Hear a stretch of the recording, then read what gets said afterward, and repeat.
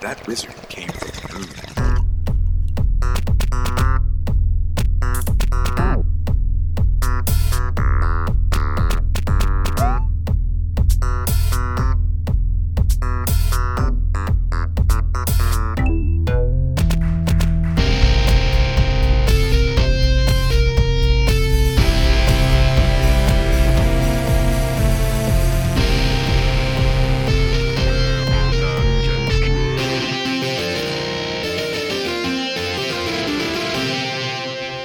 Welcome to Purple Dungeon Squid, the podcast for gamers that toke. If you love the green and you love the screen, well then you're in the right place, friend, because we're here to shoot the breeze on some dank strains and some video games.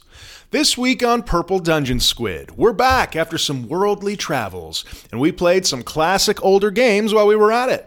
Dan spent some time in the Outer Worlds, while Andy dug deep into Shovel Knights. Andy got a new PAX vaporizer, and Leafly released an all-new way to categorize your weed. We talk big releases coming out in November, edibles, vaping, and finally, we settle in for the winter months with games that fit the cozy season. We'll also be settling in for our smoke sesh, so stick around for that, because it's going to be a good time. I'm your host, Andy, and with me, as always, the one, the only, the son of a beautiful mother, Dank Dan. Hey, Andy, looks like we've finally fixed the vapor breach we've had in the outer hull, and I've got the dilithium matrix realigned. We can kick this thing back into action. Yeah, back into action is exactly what I was hoping for, Dan, because it's been, a few weeks since we had a podcast. I don't know. What happened? This will be known as the Black Weeks, where we were ferried off to U.S. black site and interrogated for weeks on end. But we're back, and God bless America. Yeah, God bless the United States. It's a pretty crazy time, man. Well, it's nice to be back in the chair with you. I wish we were face-to-face, but unfortunately, we find ourselves separated at birth as usual. There is a little bit of a fort score of kilometers between us, but the hearts, they're still touching. Yeah, well, tip to tip, as usual. How you been, buddy? What's been going on in your life? By the way, before you answer that question, more important things. This is a podcast about weed and video games, friends. So if you're joining us for the first time, not only is it a podcast about weed and video games, but this is the 40th time we've done it. It's episode 40. Yes. It's good. I mean, I don't know how loud we should trumpet it because it's not 50, and we are going to, pat ourselves so hard on the back at 50, but 40 feels good, doesn't it? 40 feels good. You know, between 40 and all of the lost episodes of things we recorded that were utter trash, I think that we're pretty much at 50, so we can give it up. 47 and a half. Yeah. No, it's exciting, man. I mean, we've been doing this podcast for nigh on a year and a half, 2 years. 2 years, actually. I think it was our 2-year anniversary this past November, in fact. Wow, you know what that means? We are inconsistent. How many weeks in a year, buddy? How many weeks? 52, episode 40. You do the math. Yeah. Oh, boy. Doing well. Yeah. That's okay.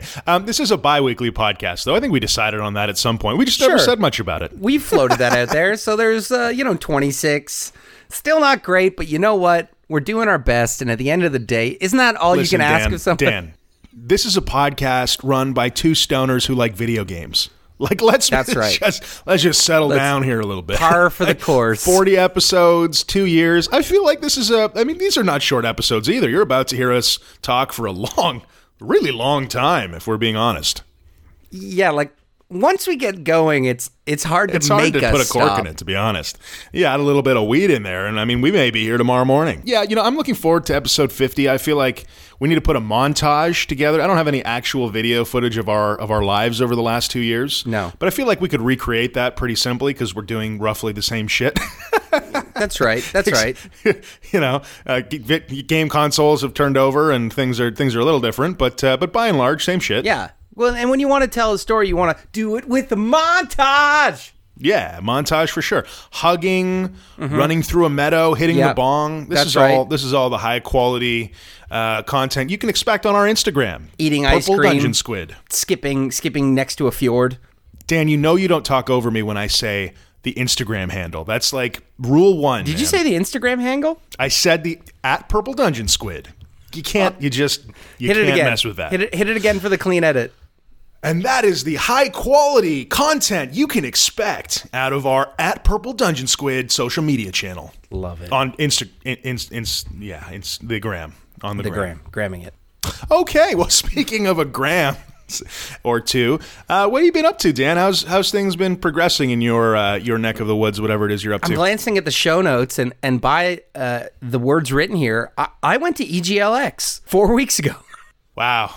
That is a serious. What did you go to? EGL what? X. It was the gaming expo here in Toronto, where not only was there many sort of awesome attractions for gamers, VR games, and it was so long ago you cannot. I'm like trying to summon it. Okay, so at the core of it, there was like a bunch of tournaments going on. There was a Rainbow Six tournament, which the Canadians did bring home. I caught some of that. I got to go a little bit behind the scenes. You can catch that on the old Insta there.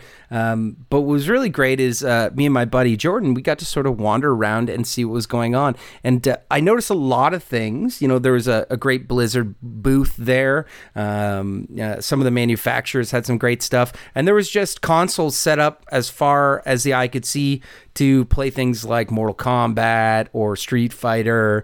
Dota was, and League of Legends was there in strong fashion. But what I also noticed is that Andy, we are not the right age. There was a trium of 14-year-olds as far as the eye could see, mothers in tow. Yeah, dude. Let me lay this out to you. Adult gamers, of which we are legion. We are legion. Listen, we grew up in the 80s and 90s. Like let's be real. We all play video games. Yeah. But adult gamers, I don't know. I don't think we go to a lot of things. We got things going on. We got different gainful stuff. employment, families.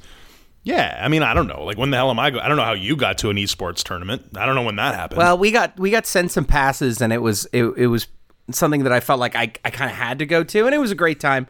Like, I mean, we did watch the Canadian team take the Rainbow Six trophy, and it was really cool. Like, Bell Media was there, and they had esports folks there streaming live in like these constructed booths, and in between matches, like these kids were coming up and getting autographs that knew them. They were like shouting their names, and like the next batch, the next generation is going to have heroes that are streaming icons, which is like so wild to me. Do you watch any? Do you do any like a Twitch streaming viewing? Is that something that you tune into?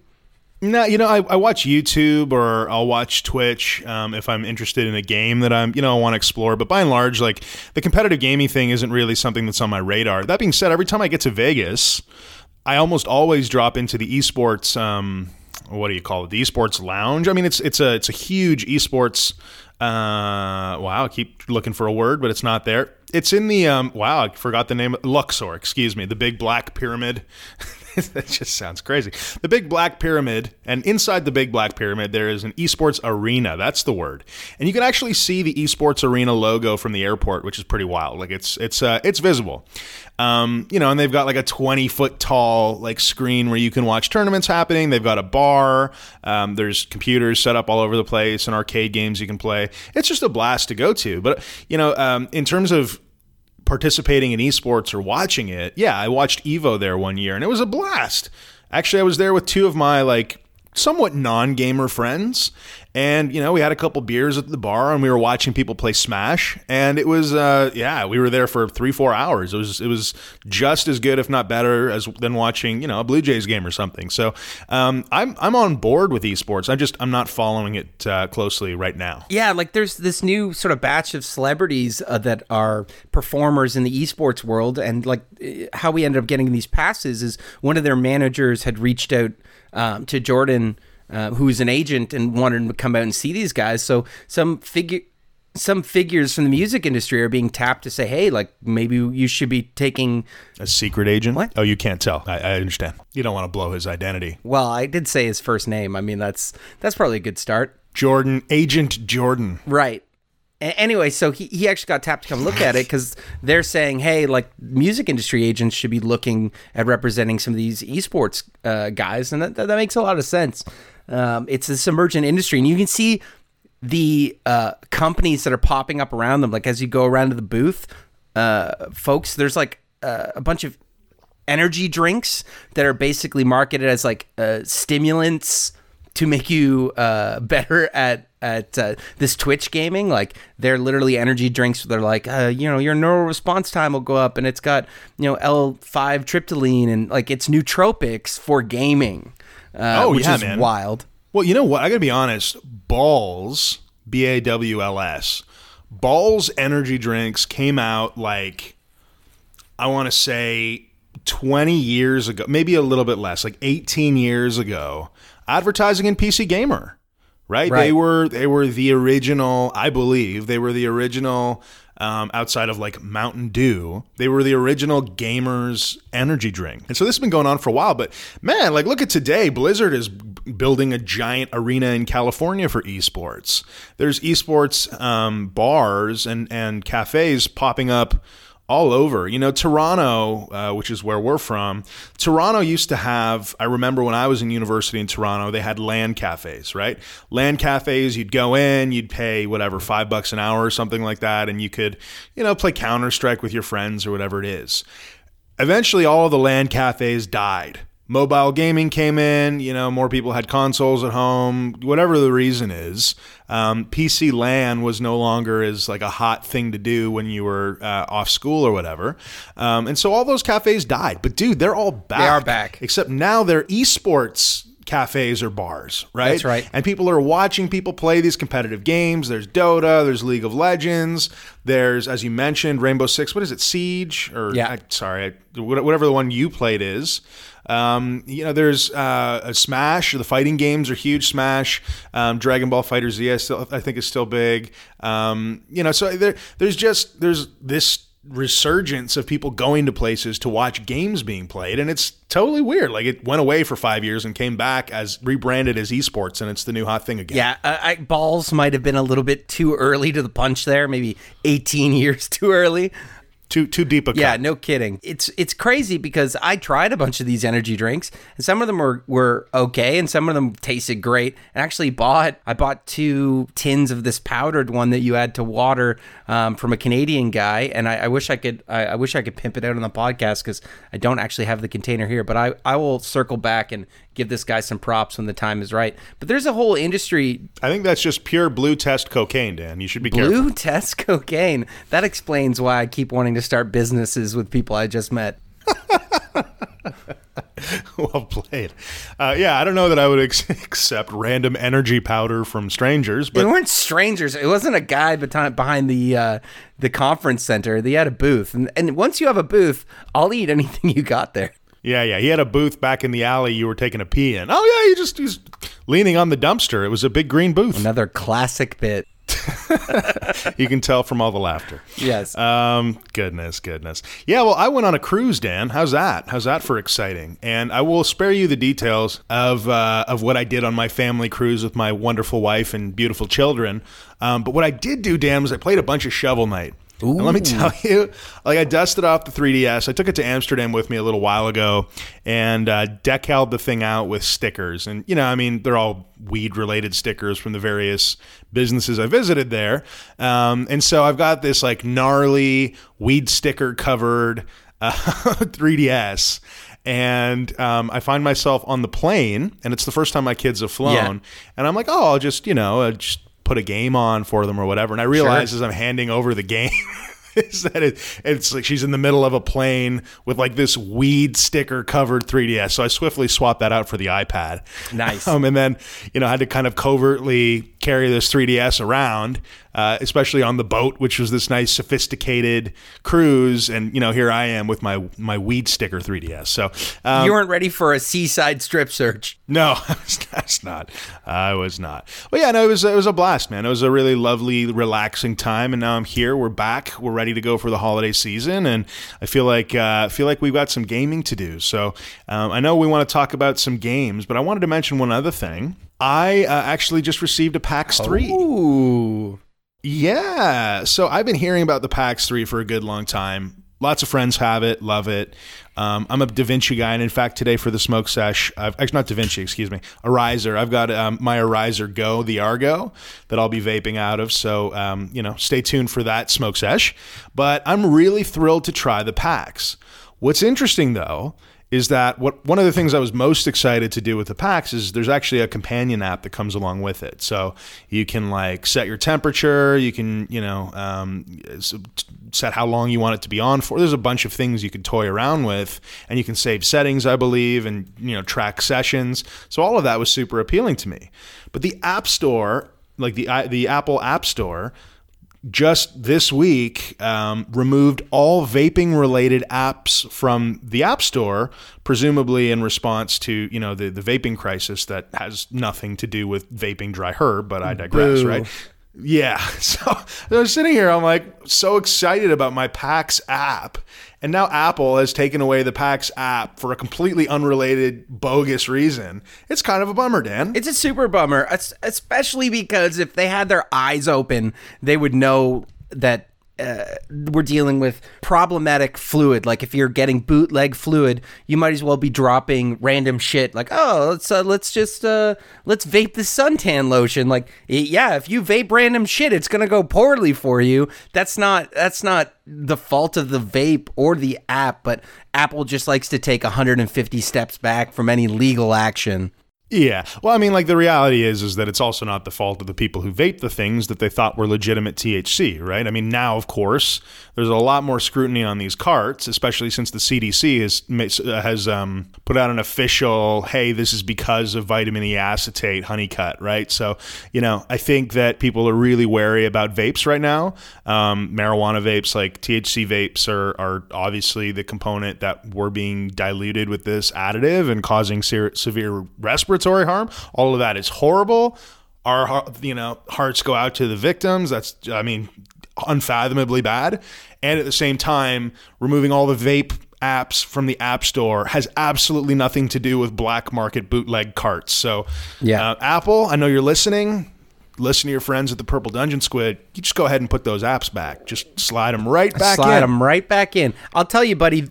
There was some fast reaction to that. I went and saw The Joker in theaters, great movie, and there was a trailer from the government of Ontario that was like, it was a couple kids handing around a vape, and they're like, chemicals, additives, addictive nicotine, don't take the risk. And I'm like, whoa, we got here fast. Yeah. It took cigarettes like 30 years for the Surgeon General to switch his position from cigarettes are fantastic for curing asthma to maybe lay off when you're pregnant to now where the vaping train hit terminal velocity in terms of government warnings so fast. Like I know people have been vaping for 10 years, but it really picked up in the last, it feels like 8 months. Am I crazy? No, you're not crazy, Dan. You're not crazy.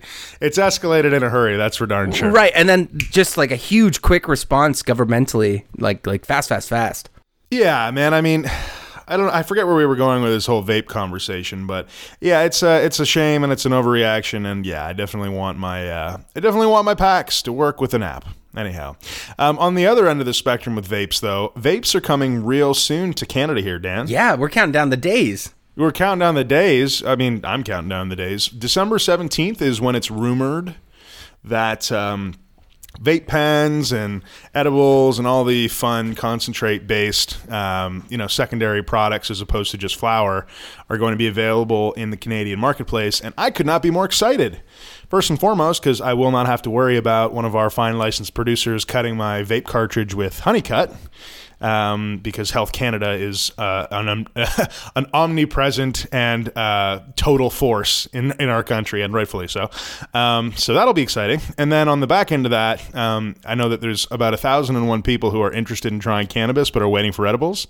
So it'll be really interesting to see exactly how that starts to find its way, especially around the holiday season, into our homes. Like, am I going to roll over to my mother's house and find a plate full of brownies waiting for me on Christmas Day? One can only hope. We can only hope. Yeah. What are you most excited for with these new 2.0 products, Dan? I know that in the States you guys live and breathe these every day, but it's it's an exciting thing to be able to buy them legally up here. What are you most stoked about? You know what? I'm just into a big, nice availability of a product that works for folks that don't want to smoke herb, but are looking for some benefits from Marihucci, whether it be relaxation or more medical things. And like just seeing the whole envelope of enjoyable products opening up, like real legalization happens when you can buy a cookie, when you can get a gummy, and edibles are such a glorious version of our friend cannabis, because the cannabinoids can really speak through, especially when you're dealing with like a canna butter situation. You can get the full width and breadth of that experience, and I'm looking forward to that. I'm looking forward to buying a cookie that has been lovingly crafted by both a master baker and a budsmith, and having a great time. Yeah, I feel you on that one. You know, I'm actually I'm going to an edible infused dinner this week, which I'm really excited about. I'll let you know how that goes. Edibles have not traditionally been my jam. You know, I'm more of a smoker vape guy, but I'm excited to see, you know, how it works out, especially like these smaller dose. And in Canada, the maximum dose for an edible is 10 milligrams per segment. So I feel like we're going to have a good variety of products that you can eat and know what kind of dose you've got, and, you know, experience the effects of 5 milligrams or 10 milligrams and not have to worry that you're accidentally going to get 100. You know, I think that's going to be a really nice part about edibles. There's gummies in the U.S. that are literally 1,000 milligrams. I believe it's like the Death Star is 1,000 milligrams. Yeah, you're going to see Satan, and it's just something I'm not interested in. Yeah, I mean, if you're going that deep, like famously, Joey Diaz the comedian eats these Death Stars and just fucking leaves the orbit. So yeah, not where I want to go. I want to approach the Lord in a humble manner, not just scream up with a hand grenade. Yeah, I mean, that's it, man. Like, I want to feel, if I'm consuming cannabis, I want to feel like I am slipping into a nice warm bath with my whole body and mind. I do not want to feel like I'm Thor returning to Asgard on the fucking Bifrost. You know what I'm saying? I do not want to feel like that. It's just, oh, goodness. For me, I'm most excited about Dosist. Have you ever heard of Dosist? I think I've talked about it before, right? You've heard of Dosist before? Dosist. Remind me. So it's a brand out of California, and they make these disposable vape pens. They're kind of like a higher end kind of craft disposable vape pen. You know, I know up in here in Canada, they're obviously a different product than they are in the U.S. because it's not American cannabis we have here in Canada. However, Dosist is really cool because the vape pen has a built-in dosing mechanism.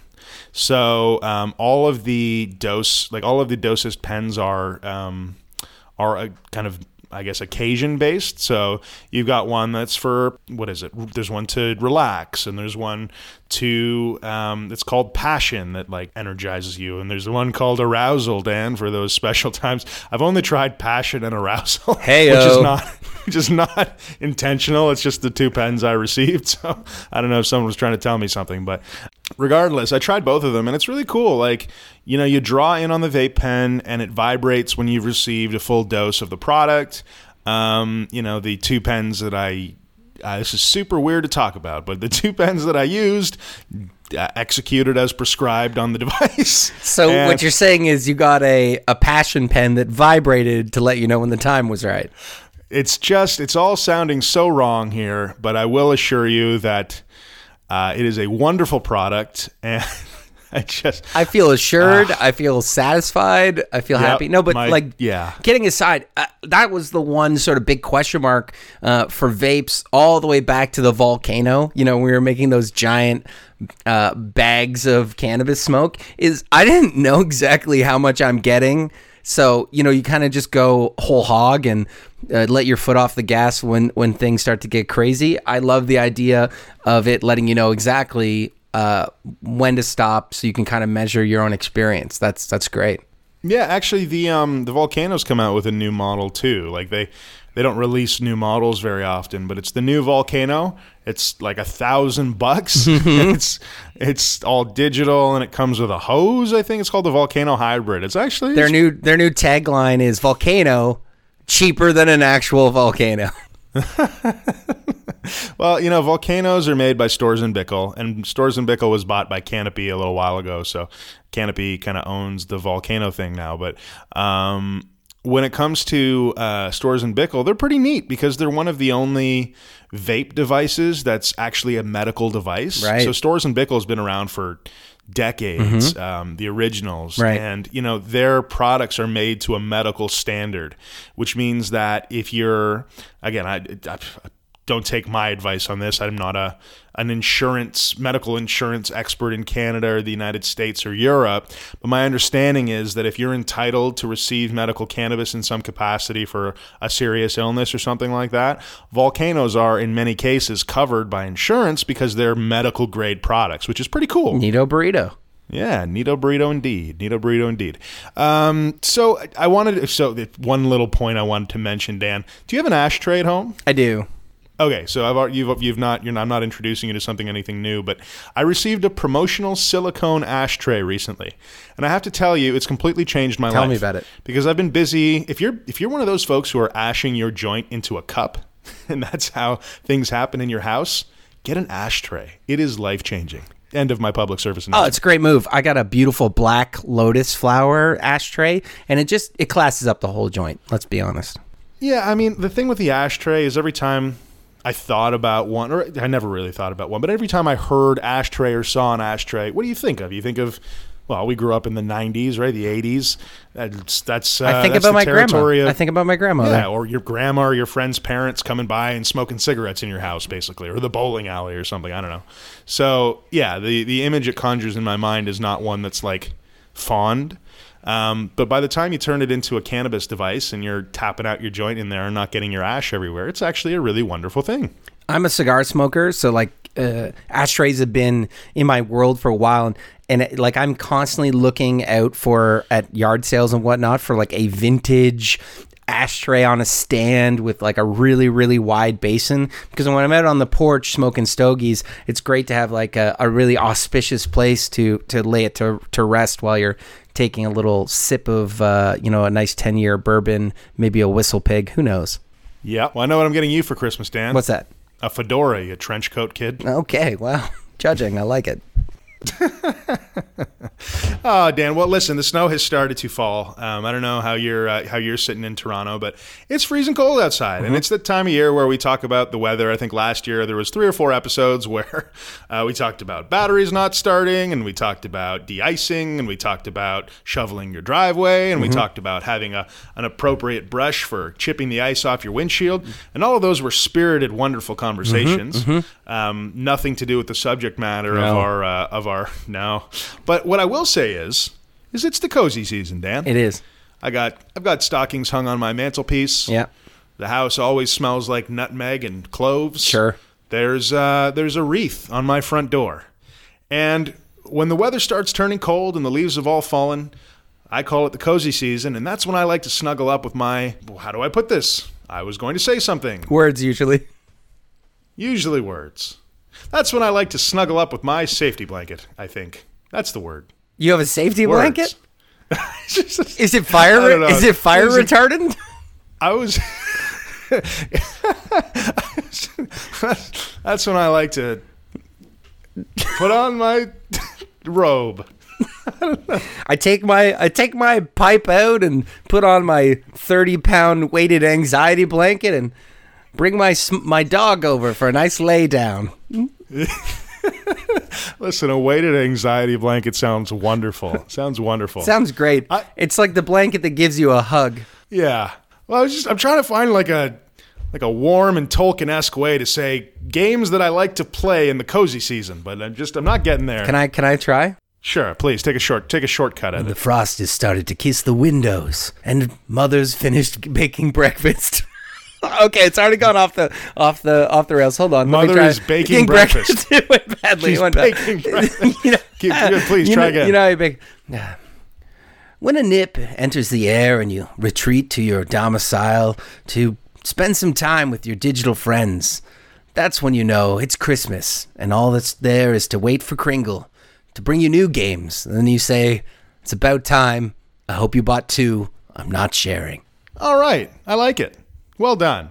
Cozy games for the holidays, Dan. I figured I'd throw it out there. What are the Christmas time festive video game traditions that you've got in your home? What do you gravitate towards this time of year? It seems like every year I receive a Soul Calibur entry, and that's great because it's the perfect time to slide that disc into the tray and then to challenge your siblings to death combat.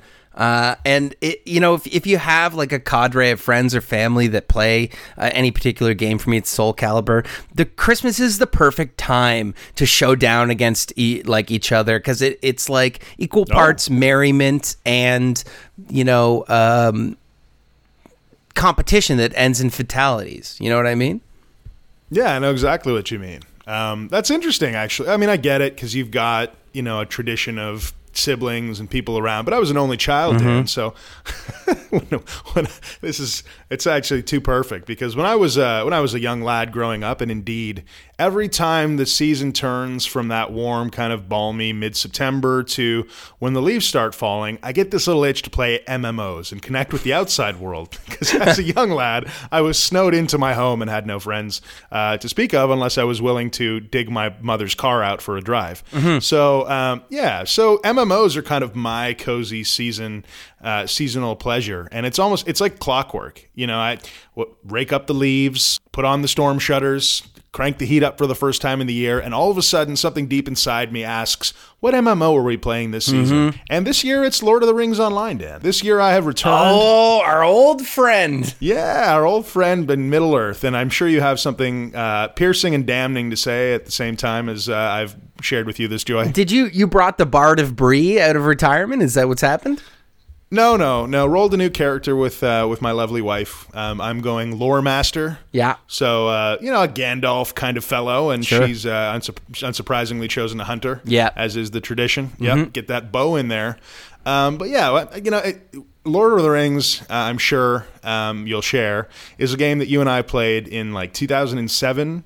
And I was really excited about it, and then you jumped in and we were having a great time until, I don't know what happened at the time, but I kind of bounced off of it, and you continued on in loneliness for about a year and a half, 2 years. I think that you played a total of 8 days.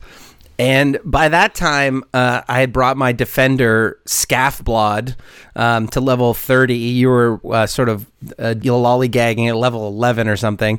And I quickly formed a guild, and I got like 8 of my other buddies on. And yeah, we went for quite some time. It was a fun game. We had a great time. Yeah, and Lord of the Rings has chugged along quite a bit since then. So that would have been, that was pretty early days, I think shortly after Moria or something.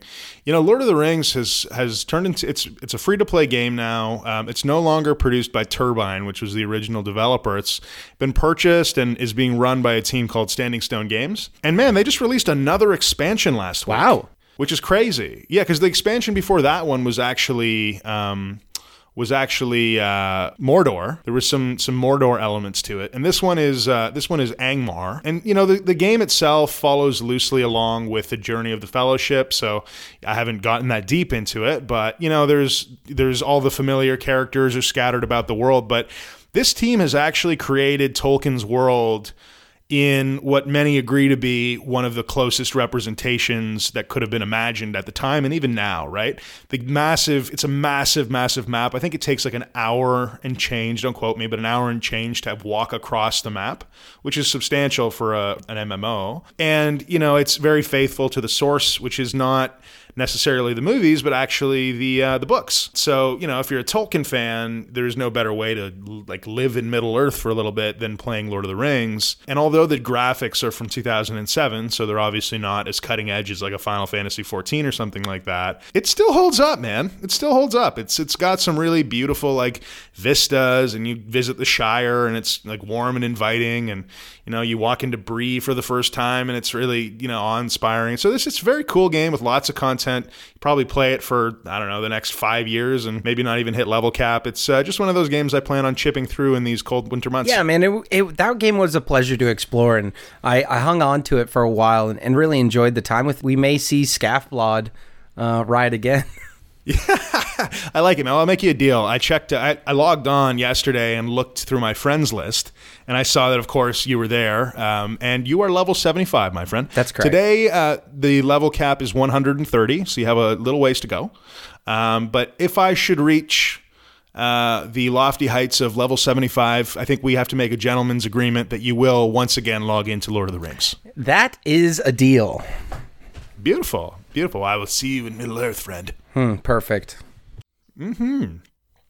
Well, I want to move on here, but there is one other thing I wanted to mention, Dan, and it kind of took me by surprise, but I'm digging it. Have you seen Leafly's new plan for categorizing cannabis? I know, but I saw this in the show notes, and I'm very curious. Yeah. Well, I mean, if you've been listening to the Purple Dungeon Squid for the last 2 years, you know that we reference Leafly on just about every single episode. It's where we get all of our strain information. It's where we often will read what users are saying about the strains that we're trying. And, what I have to say about Leafly is that it is undoubtedly the place where at least North America is getting their information about cannabis. I don't think that there's any other site out there that has the deep library of not only reviews, but also of strain entries. However, most cannabis references, Leafly forever has been referring to strains as either sativa or indica or hybrid, right? You following me? Yes. Yeah. Yeah. Leafly has come out with what they're calling the new cannabis guide. And so they're taking all of the strains and they're actually breaking them down based on terpene. Because what Leafly is saying is that the terpene profile of the strain actually has more to do with the way that it hits you and the experience you're going to have with the strain than, for example, sativa, indica, or hybrid. And in my experience, that's been true. Because, most people think, when you hear sativa or indica, what do you think, Dan? Like upper and downer, the sweet release couch lock of an indica or the happy excited of a sativa. Yeah, exactly. And so, the new premise that Leafly is bringing is that, well, yes, there's sativa and indica, but what really determines the experience is the terpene profile of the strain. And, the biggest challenge, the biggest barrier to customers adopting, a terpene profile for a strain is that the terpenes have some complicated names. Let's play a little terpene roulette, Dan. How many terpenes can you name off the top of your head in the next 10 seconds? Go. Langalul, phytokylene, caryophyllene. Boy, there's others for sure. Nope. That's going to be what was that? Lingalul? That's one. I like that. Listen, man. Come on. Probably a lot better than I would have done if I'm being honest. Yeah. So you got linalool, you got pinene, you got caryophyllene, caryophyllene, you got terpinolene. Caryophyllene. Caryophyllene. No, it's caryophyllene. Fuck yourself. It's a good caryophyllene. But anyway. That caryophyllene sounds like your neighbor. She likes to read books and pet her cats. She may have anti-inflammatory effects. Humulene, myrcene. So, it very quickly becomes clear that we've been talking about weed forever, and we've been naming these terpenes for a good long while, and none of it is super conducive to me remembering it or using it in any usable fashion. And so what's pretty beautiful about this is they're color coding the terpenes and presenting them in a flower. And the flower is just like this little designy thing that is comprised of like a nucleus, you could say, or like the center of a flower, and then a bunch of petals.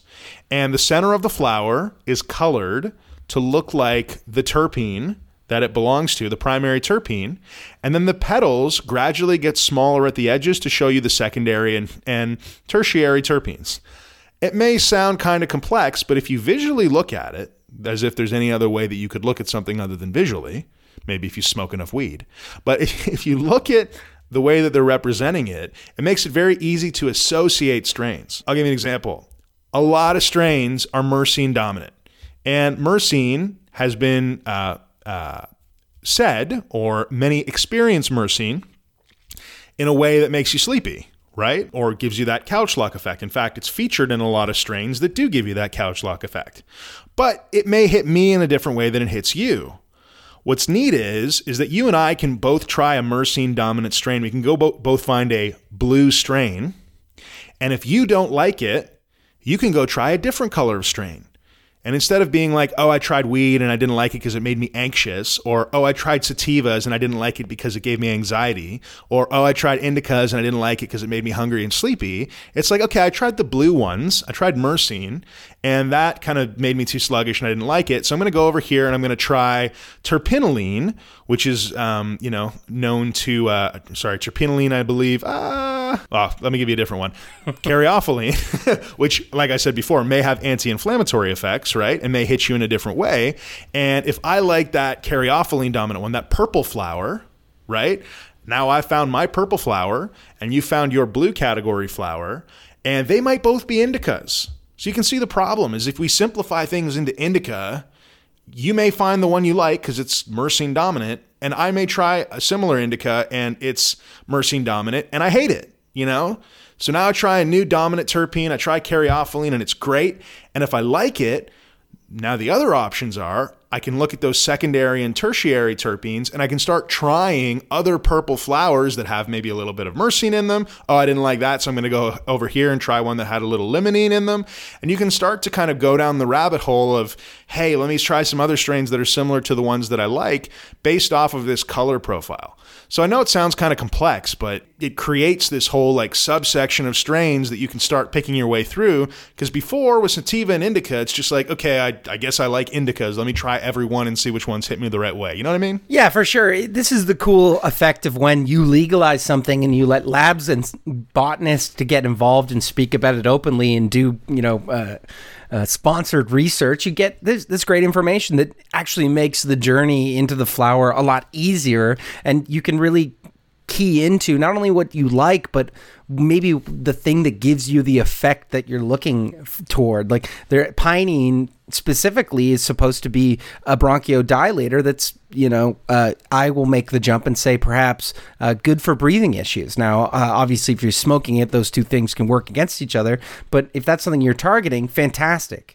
Yeah, that's cool. I actually had no idea about that with pinene.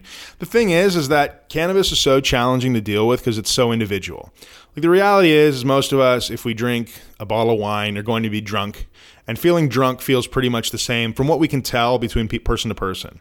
But there are so many dimensions to cannabis and they all hit everybody slightly differently, that finding a common point of reference is almost impossible. So I think that it's going to take a little while for this color-coded system to actually take hold. I'm hoping that it will, because if anyone can do it, it's Leafly. It's where everybody goes. So it's not like, some independent project that's put this together. This is Leafly. We're already all there, right? We all have the app. You're so right. I'm going to have to stop you about your alcohol comparison, because I think that it's very clear, having a red wine will leave you feeling differently than having scotch or gin. I think that alcohol is very similar in its effects to cannabis about how you feel depending on what you're drinking. And I think you and I will have to sit down over a couple cocktails and talk about some of the impacts, some of the warming effects. You're totally right about that. And it's not an alcohol podcast, so I don't know much about it. And, there's probably some science behind it. Definitely probably some science.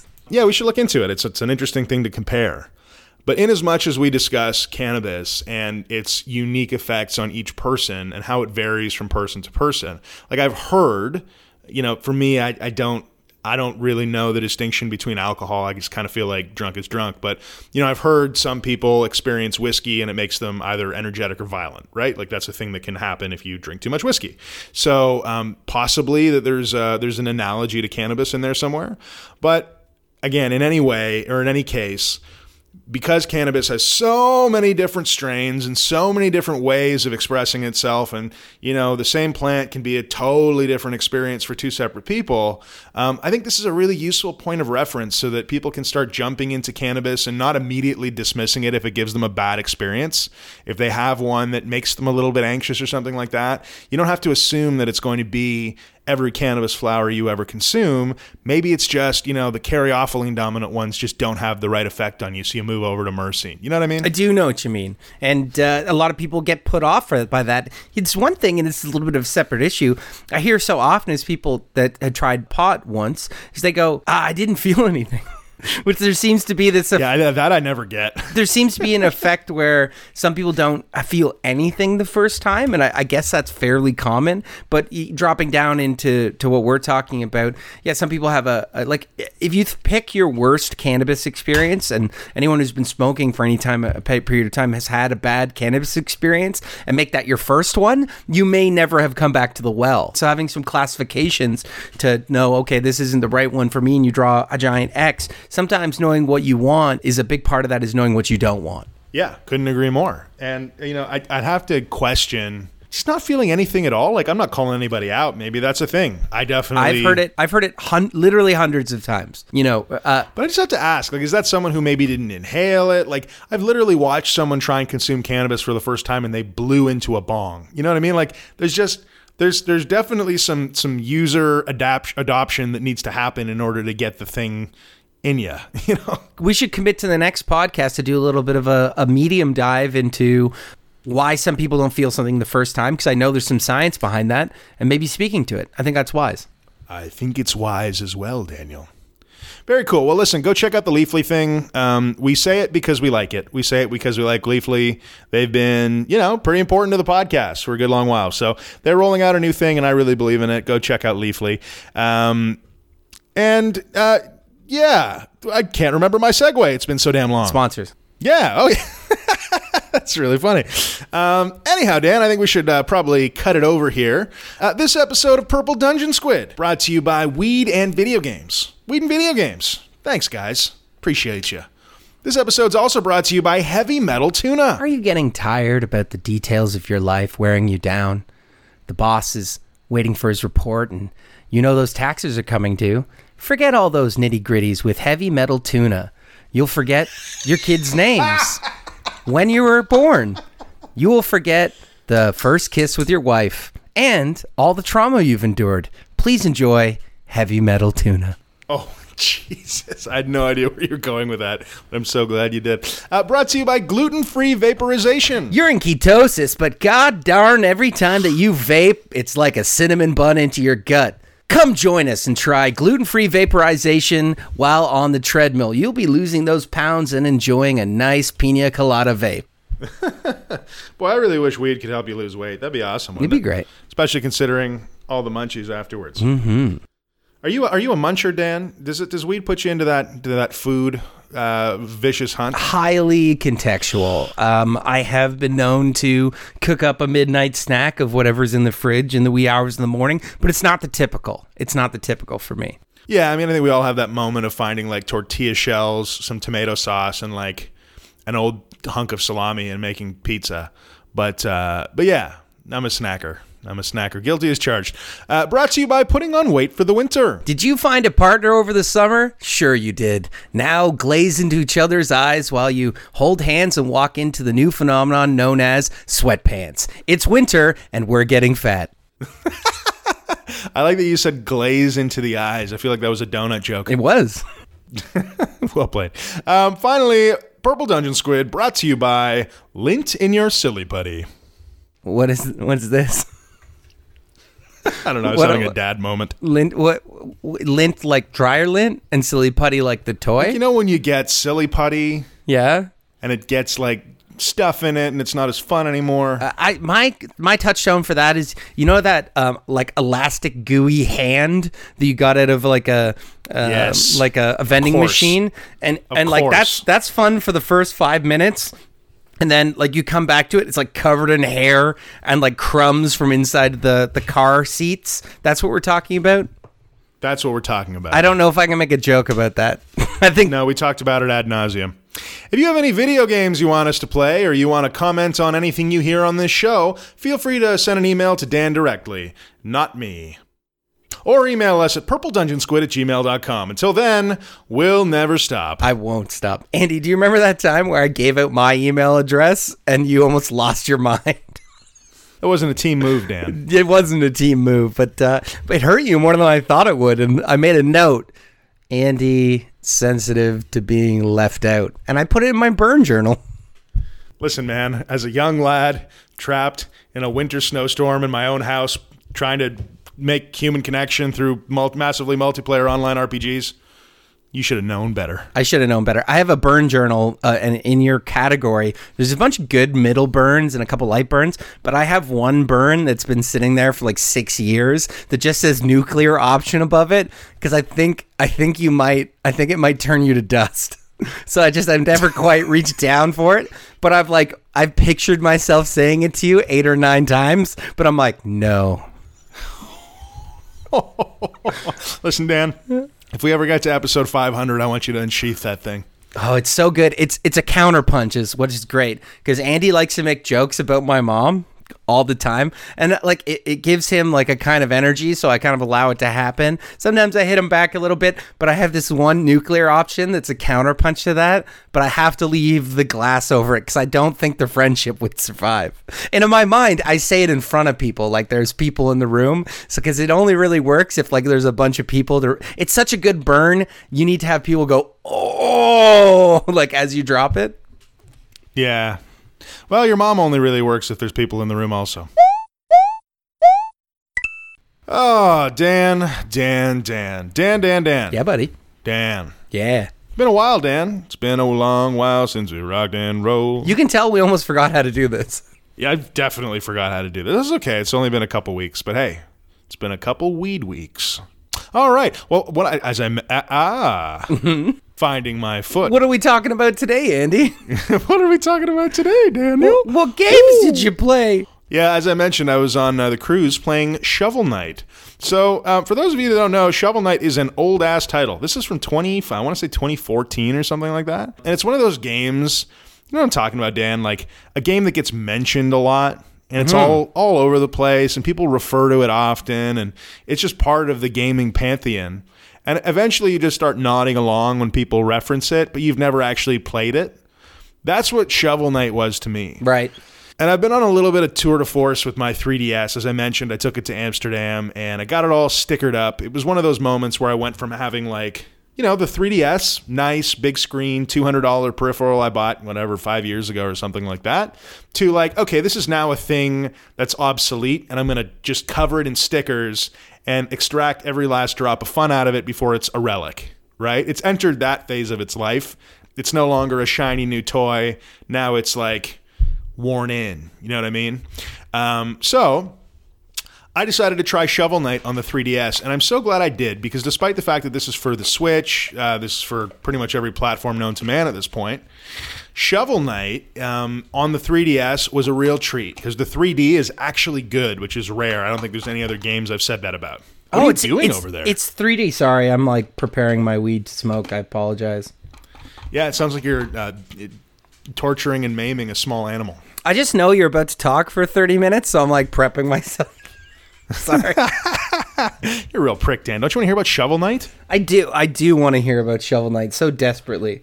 I didn't know it was in 3D. Glad. That's so cool. I'd only played it on PC with my brother because this is a game they've constantly added things to. One of the things they added to it was a multiplayer feature, and it was a blast.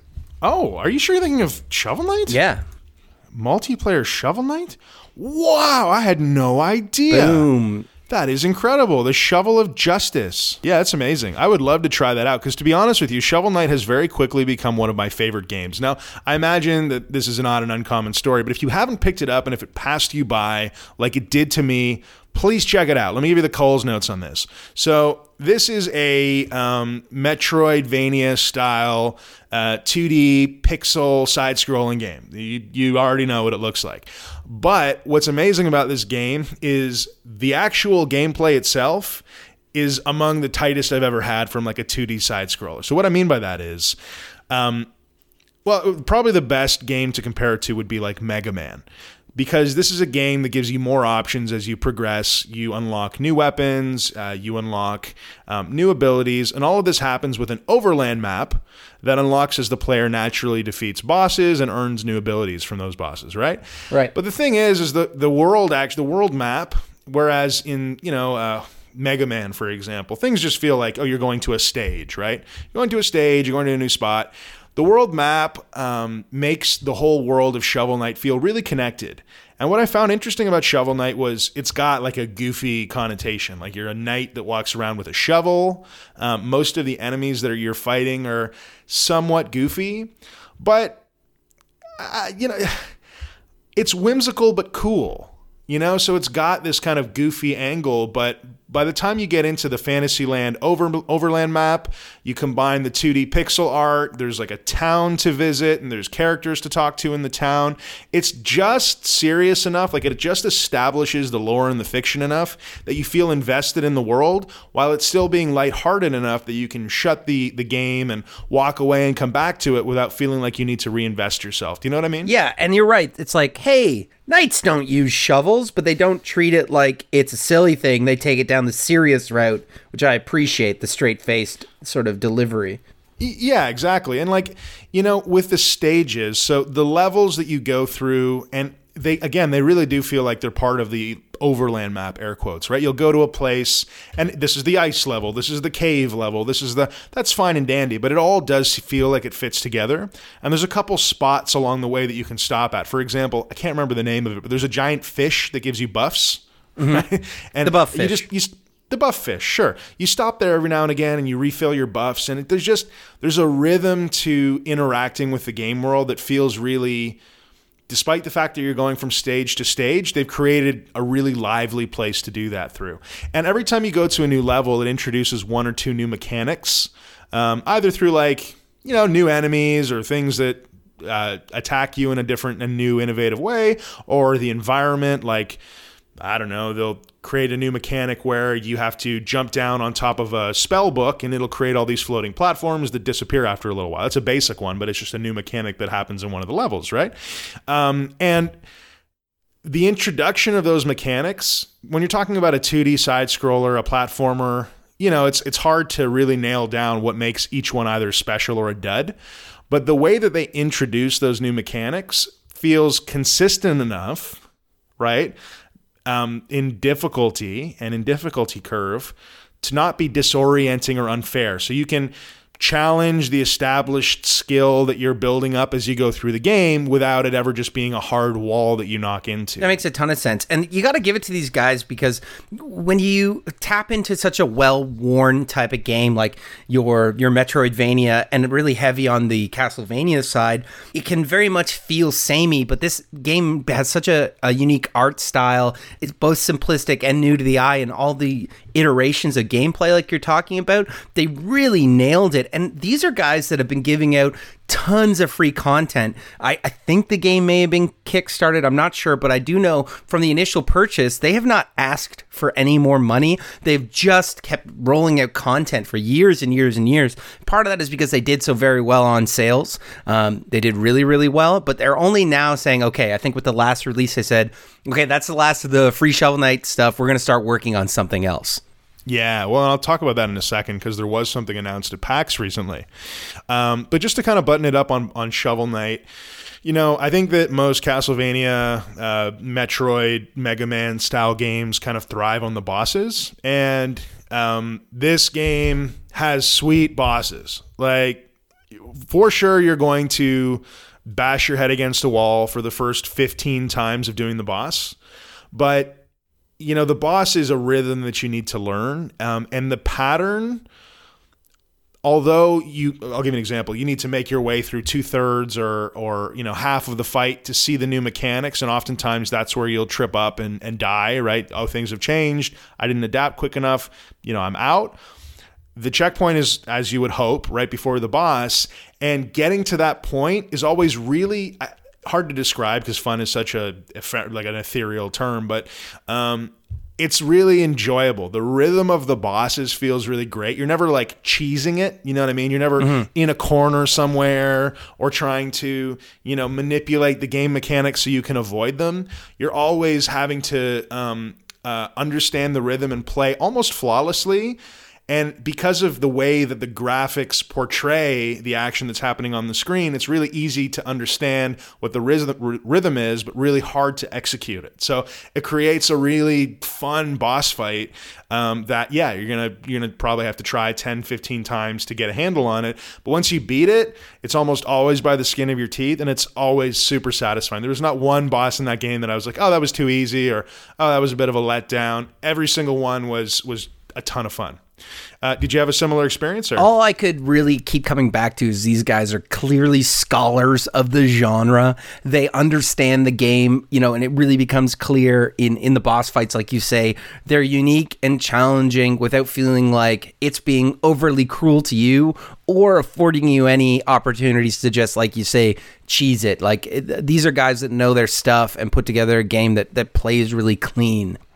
Yeah, no, I couldn't agree with you more. The money mechanic in the game is really cool. So as you go through the levels, you're basically always either collecting gold, and every time you die, you go back to a checkpoint, but you lose a substantial chunk of your money, right? And so it's always like, okay, you can die once, but make it back to your body so you can get that gold, or else it's gone again if you die before retrieving it. So that mechanic is really neat because it doesn't penalize death too heavily. If you can get back to your body without dying again, it's really not an issue. It's just time you've lost, but it creates some stakes for getting back there, because if you lose a big chunk of gold, it sucks. Gold is used to buy in a simple fashion. After you exit a stage, you can go back to town and you can buy more health, or you can buy more mana, or you can buy new weapons and armor and abilities, skills and stuff. So you want to have the gold. It's really critical to get it. However, if you're just dying a lot in the level, it's never going to punish you by taking you all the way back to the beginning of the level. You're just not going to have a lot of gold when you get through it. So that mechanic I really loved, but what's really beautiful about it is usually there's between 5 and 8 checkpoints in a level, and you can actually break the checkpoint for like a huge gold bonus. So you just smash that checkpoint, it'll get rid of the checkpoint permanently, but you get this huge gold bonus. So if you want to like hardcore mode this thing and get a ton of gold, you just smash the checkpoints and work your way through without dying. So I found that was also a really cool little mini game you could do along the way. I will tell you what was disappointing though, and I don't know if you found this too, Dan, but the weapons and armor were not very good. The weapons didn't really provide any measurable benefits, like new attacks or anything like that. There was one new attack, which I think was like a charge up. And the armor was, I don't know, it was uninspired. I think I ended up getting the mage coat, which increases your mana and decreases your health. There's another one that, I think it just literally increases your health and makes you slower or something like that. It just really kind of uninspired. I was hoping for like armor that would give you new abilities. You could throw some fireballs or turn into something new, or just some other neat ideas. And I was hoping for weapons that could, as in any, what's that new roguelike that we both played? Oh God, Dead Cells? Yeah. I mean, there was 8 billion different weapons in that game. I would have hoped that Shovel Knight could have, if they're keeping the shovel, fine, but at least iterated on it a little bit. So I was a little disappointed by that.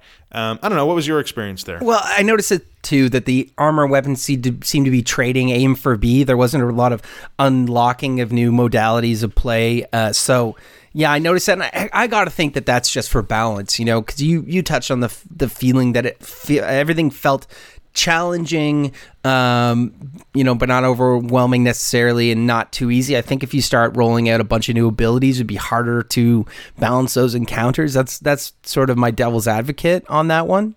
Yeah, I agree with you, and I think that they actually managed the unlock game really well by making the unlocks tied to, similar to Mega Man, right? You beat a boss to get a new ability. It's the same thing here, really, except oftentimes you're either paying for that new ability in the gold shop, and it only unlocks after you beat a certain boss. So functionally it's tied to the defeat of the boss, but because of that gold mechanic, it still feels like you've purchased a new ability. You know what I mean? So there's a little bit of messing around with it, but I agree it's probably for balance purposes. The other element is throughout the game, you can collect all these little bard songs, which I thought was just such a cool touch, because the 8-bit music is, or what do you call it, chiptune music? I don't know, however you want to frame the music in an 8-bit game, or a pixel game, excuse me. You can collect, I think, 50 or 60, maybe more, little scrolls that are in hard to reach places or in little Easter egg places that you can take back to town to get a gold bonus from the bard, and he also will then play you that song if you go back to him and ask him to. So I thought that was a really cool little collectible mechanic. I wish there had been a little bit more involved in that, but it is cool that you can go back and change the music by finding the music throughout the game world. Yeah, I dig. Yeah. Anyway, Shovel Knight is an automatic pickup. If you have not played it, play the damn game. It's super good. I would put that together with a nice little Granddaddy Purple in a joint, because it's Shovel Knight and he's a tough guy. It's an excellent, if you're going through a hectic, busy time of your life and you want to just be able to jump in and out of a game without having to do much like reinvestment and at the same time have a nice, rich experience and see some beautiful visuals, Shovel Knight is hands down my choice. And they just released a new Shovel Knight Dig game announcement. So the game is called Shovel Knight Dig. It was announced at PAX. And it's different. It's a Spelunky kind of roguelike game where instead of platforming from left to right across the game, you're actually digging deeper into the earth. And it looks spectacular. I hope that it's got the same kind of mechanics and the same kind of feel as the current Shovel Knight. But I like the fact that they went in a different direction on this. They didn't just do the same thing, but with more bosses. Yeah, absolutely. Just sort of switch it up a bit. Fresh feeling. Yeah. Well, that's cool, Dan. That's cool. I hear you jumped into the Outer Worlds, buddy. So why don't you take it away? Let us know how that was. I did. I picked this thing up as a pre-order, and just as a footnote, I returned my copy of Borderlands 3 to scathing. Yeah, to put towards Outer Worlds. I could not take Borderlands. I know there are people that love it, but it was the same game as the previous Borderlands with no. Like, it just felt so bad. It felt like an office chair, with a monitor on it. Again, you're swiveling it around. The guns felt bad. The graphics felt bad. Had that same humor where, like, I open up this outhouse to pick something up, and like shit sprays out of it. I'm like, haha, that's kind of funny. And then that occurs 100,000 times in the game. Those outhouses are everywhere. I can't do it. It's not for me. Anyway, this is not a review about Borderlands. So I turned that game in. I can't recall. Did you talk about that on the podcast? I don't think I did. And maybe we'll come back and I'll slam it a bit because I have so many problems with this game. My God, a third of the way to the game in, they introduce this tween character that slowly like takes the story over. And every time I complete a story beat, it's as if I didn't do it. It's like the other NPCs did it. And then they carry it forward. Like, it doesn't work for me on any level. So that was a return. Borderlands has largely been the same game for, I guess, almost 10 years now. I've never been so bored with a game within the first 10 minutes where I'm like running into their, world again to on the next mission. The same 5 enemies are running out at me. And I'm like, this sucks. This sucks. How did you return this thing? I've never returned a game in my whole life, so please explain to me the process. At EB, if you have a certain level of membership, you have a certain amount of days to return it. So I did that. I returned it within 7 or 10 days or whatever it was. And I was like, there was no questions. Like the clerk didn't even give you a little eyebrow. Like, dude, really? You're returning Borderlands 3 right now? He goes, do you have a platinum membership or whatever? And I'm like, you know that I do. And he's like, all right. Yeah. I'm like, this game's bad. It's real bad. I mean, I would expect some commentary. He didn't even ask you, like, what did you not like about the game? Nothing? I forget. I think he already knew. I think he was already tapped into the disappointment. He's like, did you like the other ones? I'm like, no. And I was giving it a chance. And he's like, yeah, I get it. Wow, that's surprisingly chill. I think what I offered was, I'm like, am I an NPC in my own game? Because that's what it feels like. The story keeps going along. My decisions don't matter. And the other NPCs act like they take credit for the thing I just did. Like they had done it. And I'm like, what is this? What is this? Make me the hero, guys. Come on. Yeah. So, no, and it just doesn't work for me on any level. Listen, Dan, if there's anything that you love, it's a good power fantasy. So God bless you. There you go. So I picked up Outer Worlds. I tossed it in the tray, and I kind of already knew what I was dealing with. We're talking about Obsidian Entertainment with Private Division, the same guys that did some of the previous Fallouts. This bad boy came out for PC, Xbox One, and PlayStation 4. M rating, and it's a role-playing Western-style shooter with absolutely no multiplayer. And as soon as I put it in, I could see the roots of the old Fallout games, but with this pretty veneer of sort of better graphics and a little bit less of a stilted. Everything was a little bit less stilted, a little more animated. So it had me from the opening cinematics.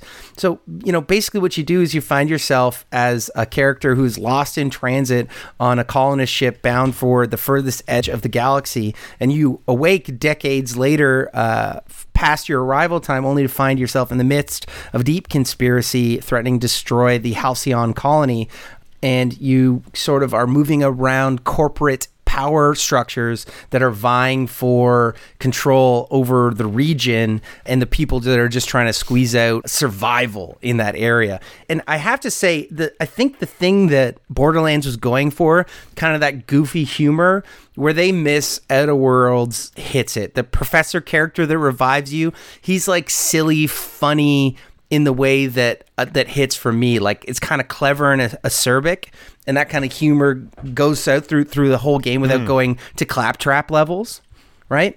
Yeah, claptrap is my least favorite part of Borderlands. So I'm, the humor in games thing, it's always a fine line between like annoying and actually funny. Yeah. Out of curiosity, not to derail you, but like, are there any other examples of humor in games that you like, just so I can get a sense of kind of where this is at? Boy, a big swing there. What's funny in games? I really like Sam and Max Hit the Road. That was hilarious to me. The Secret of Monkey Island was fucking brilliant. Full Throttle. I know I'm listing a lot of LucasArts films, point and click adventures here, but those humor in games is usually maybe a little bit few and far between. But those are the ones that hit me. God of War was funny in its own dry way too. Like, just the interactions between Kratos and his son were just brilliant. Did you have something in mind? I don't really. Humor in games is not something that I often am fond of. I tend to, I guess, like a more serious game. I'm actually really struggling right now to find, humorous games that I've really enjoyed. I'm sure there's one out there or Disco two, Elysium. I got to take a moment to put it out to Disco Elysium for being hilarious.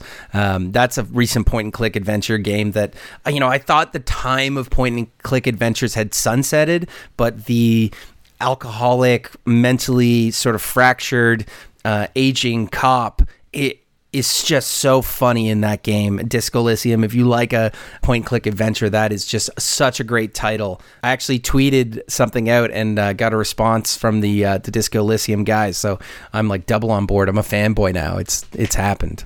Nice. This is a game that I couldn't finish because I got 80% of the way through it and ran into a glitch where my partner needed to be present for this conversation I had, and I just so happened to not have him with me, and now I can't proceed and I can't go back to that conversation. So this is a game that I haven't finished. I'm like actually pouring through the code of the game to see if I can hack the flag to say that he had heard that so I can move ahead, but so far it's been unsuccessful. I'm sorry to hear it, pal. It sounds like a solid game. I apologize. I was half listening as I'm sitting here trying to figure out am I really so soulless that I can't find humor in games? Have I never played a funny game? This is existential. Andy, I love you, but this review, it's not about your lack of humor. Okay, it's about Outer Worlds. Fair enough. Please continue. Go ahead. So anyway, I hate to compare it to Fallout so strongly. So it's everything you love about Fallout. You have a character that you sort of build out from the beginning, the look, the feel, the facial structures, pick your primary characteristics and attributes. This game breaks it down into further attributes where every time you get a level, you get 10 points, and you can put it between, melee, dodge, personality, things like lie, intimidate, persuade, science, medical, and tech. And so I kind of built my guy out to be like a lying, shooting tech guy. That was sort of how I went about it. Because I really want to be able to take those dialogue options to take a little bit of skill. And right off the bat, like, you were put into a lie check within the first 5 seconds. And the game intro is so quick. Like, it drops you onto planet and puts you into the seat so quick. And what I noticed right away is while the game map felt open world, it really isn't. You're kind of dropped into a pen that's pretty large, but it's hemmed in, which is neat because it lets the story be contained. And so at the very open, you're presented with 2 different groups with competing interests.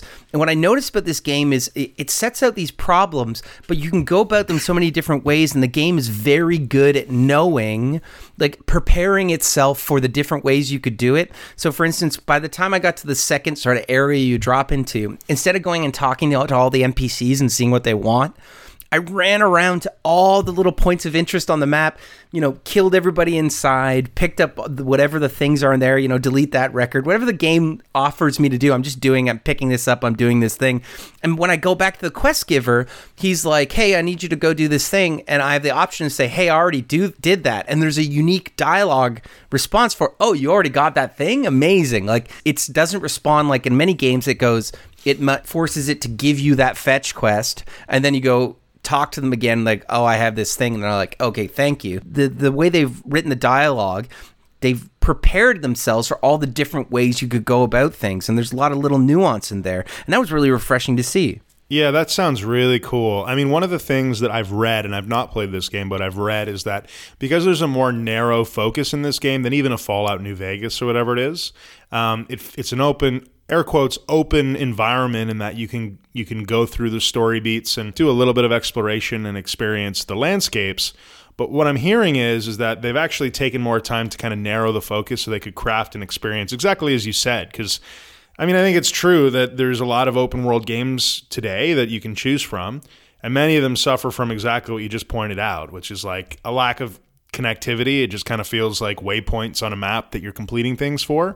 That's really cool that like you did something, you talked to someone, and of course you immediately responded, yeah, I already got that thing, and that created a new dialogue tree. It's little details like that that actually really make a big difference, I think. Yeah, and the first couple quest bumps are linear. You kind of have to do them in kind of an order, but after that, the galaxy slowly opens up and you can kind of do it as you like. It's not a linear path all the way through, although there's clearly some main story quests that you need to come back to push the story along. I kind of found myself going at my own pace and completing things in the order I wanted to complete them in, and I noticed there's so much nuance.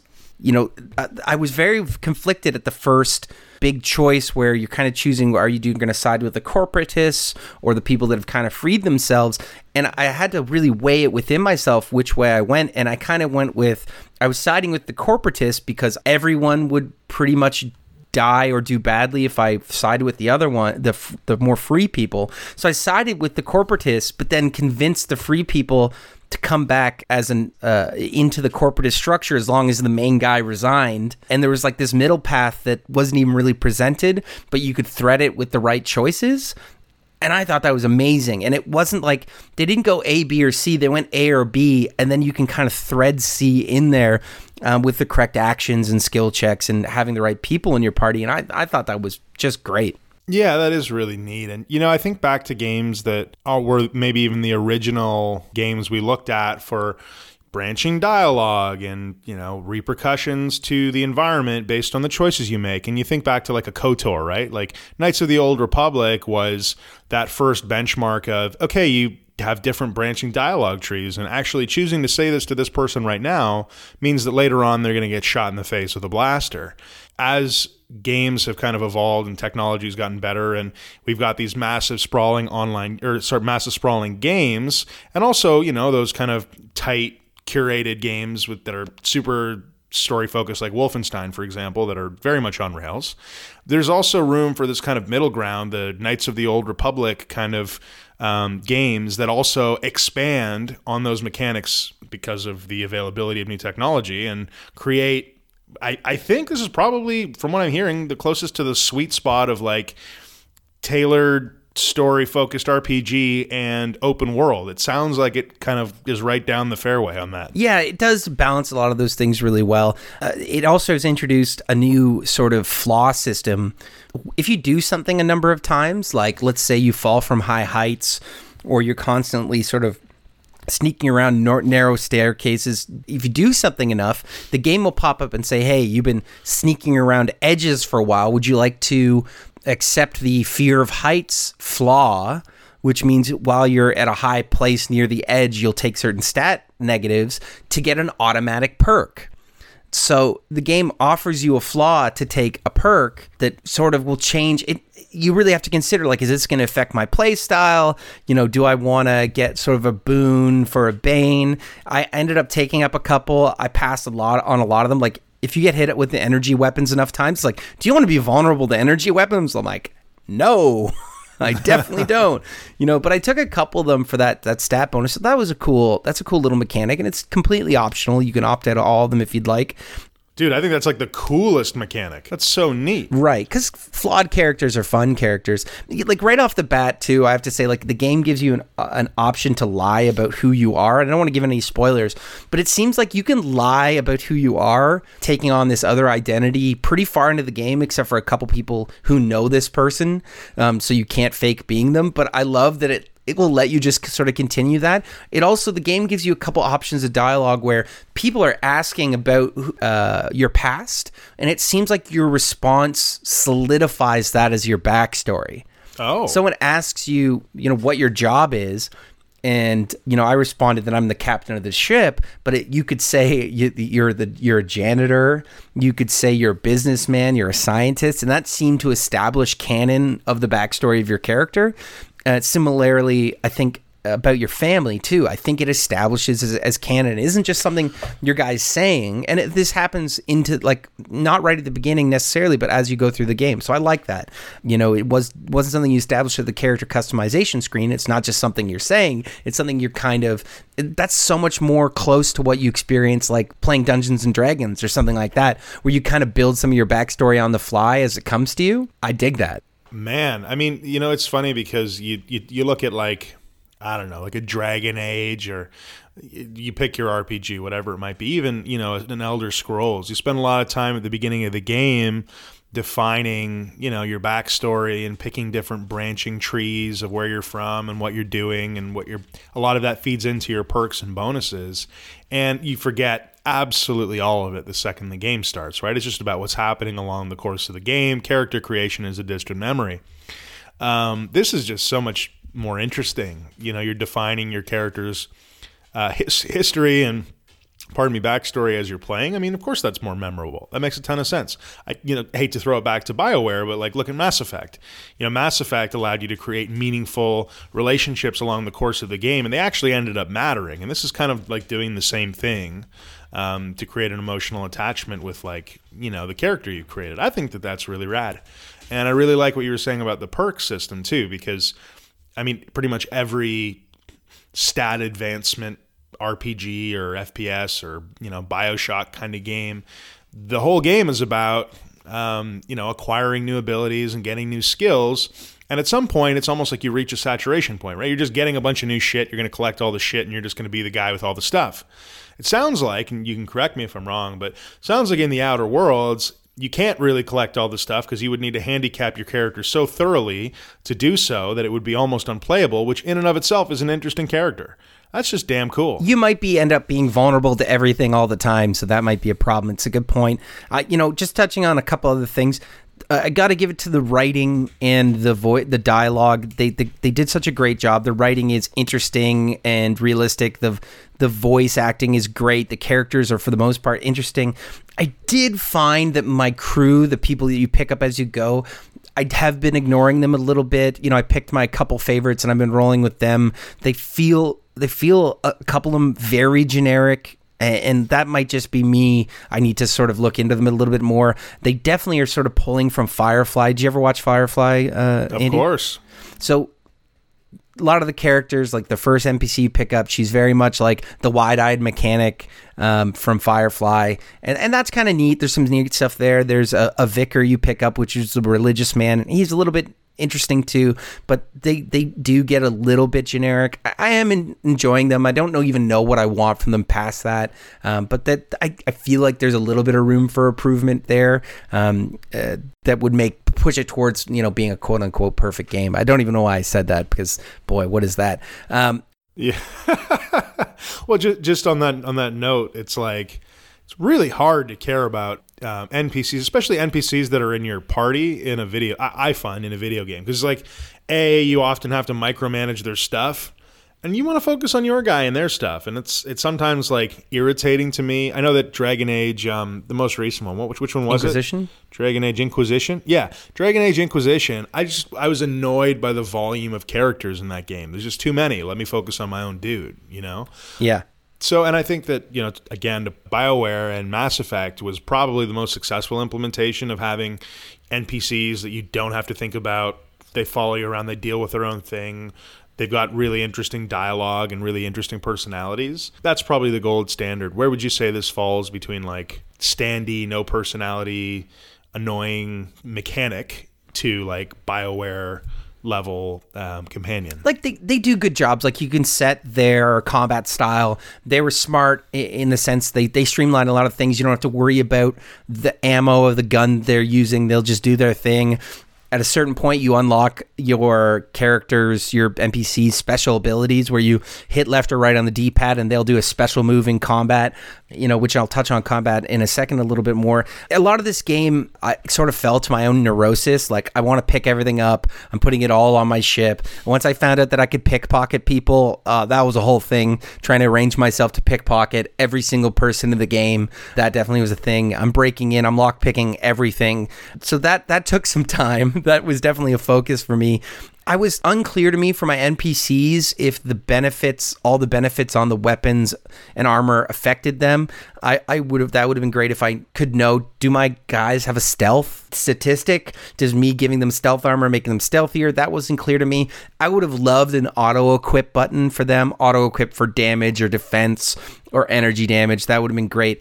I found myself with a gigantic inventory and miscellaneous items that were mostly like things you could consumables that would give a little stat bonus. I would love if it organized them by stat bonus groups. This gives this type of stat bonus.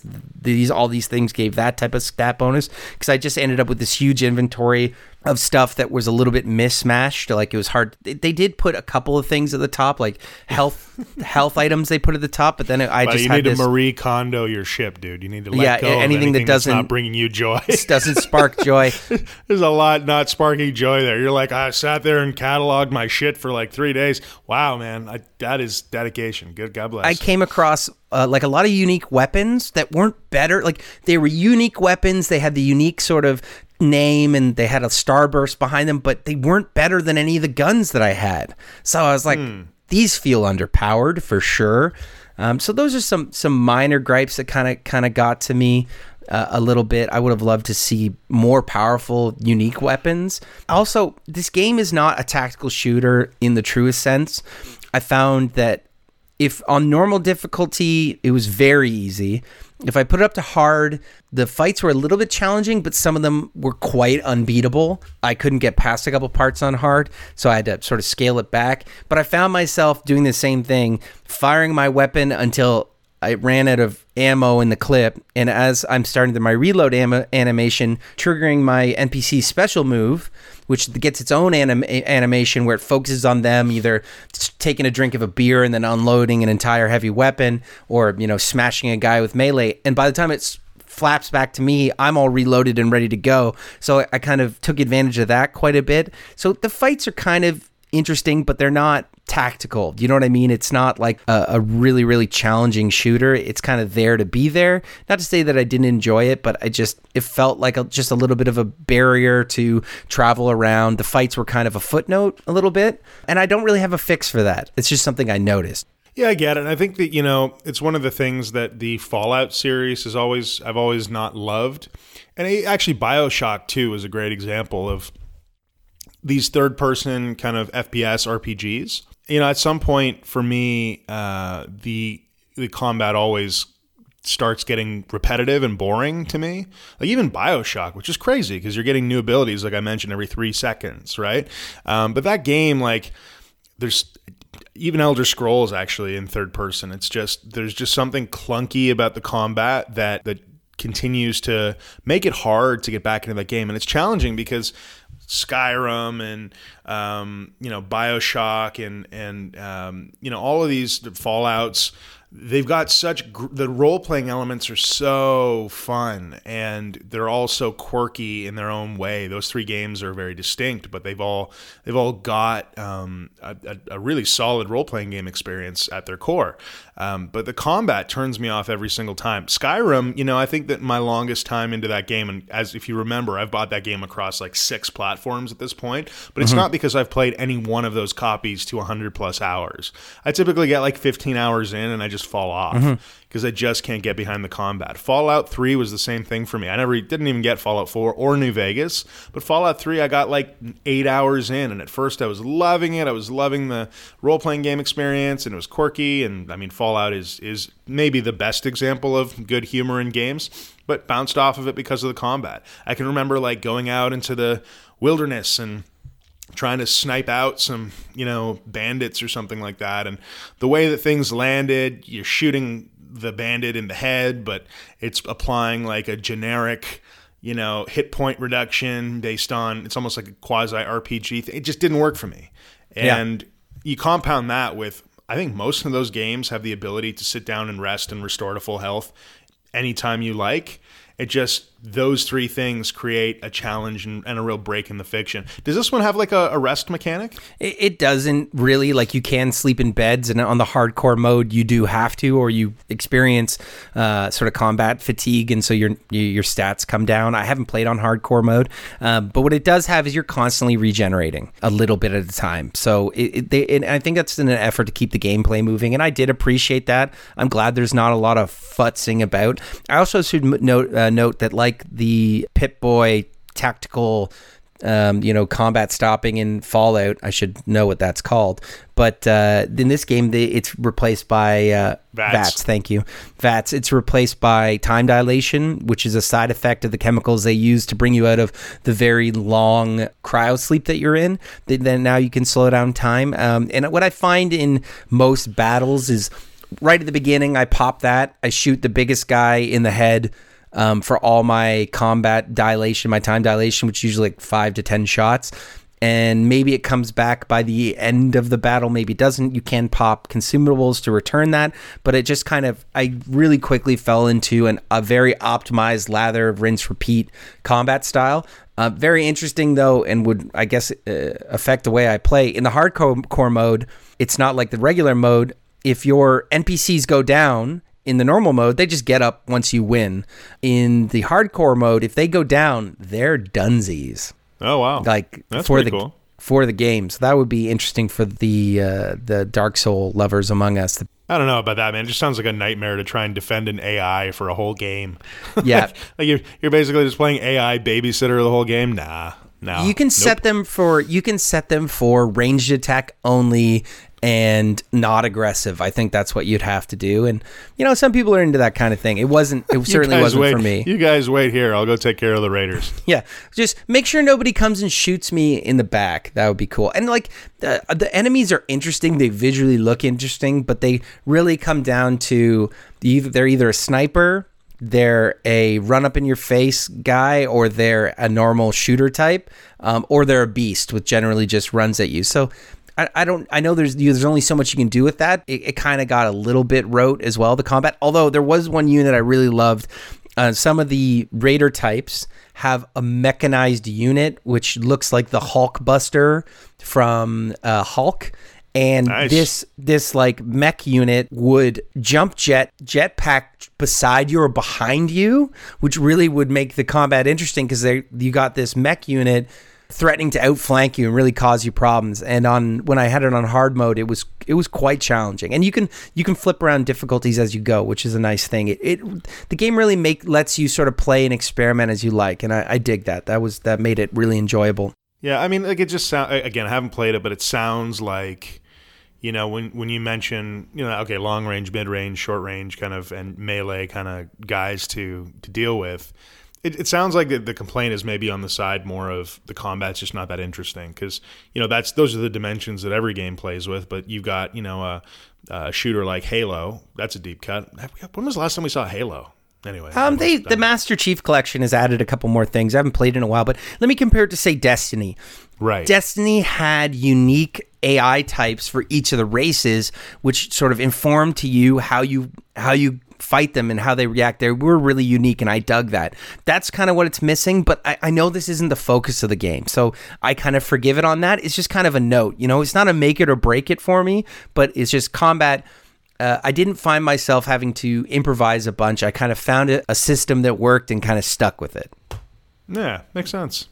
So it sounds like it's still a thumbs up from you, or definitely a thumbs up, absolutely. Yeah. And the ganja is a definite. The world is very beautiful and interesting because it lets you move around planets. The visuals are varied, and you get to look at a bunch of cool stuff at all times. Even like the first thing I did is there's a flower that it's like this undulating tendrils of white sort of curls, and I got my character right up to it and sort of put my face into it, and you look into the center of this thing, and it's just a beautiful thing. It almost looks like you're looking into a visual distortion that you'd look at perhaps on psychedelics. And I'm like, oh, I like what's going on here. So Nice. I picked Nebula for my smokable, and because I thought that was on point and enjoyed that through my playthrough. I think I'm about 70% of the way through the game, by the way. Nice. Okay. Yeah, that sounds good, man. I mean, explorative RPGs are usually just right up my alley when it comes to games to enjoy with cannabis. So that's probably one I'll have to snag off you after you're done. There you go, physical copy for the win. Done with video games for this moment at least, because it's time for that smoke sesh. Dan, are you feeling me? Let's blast off. Nebula.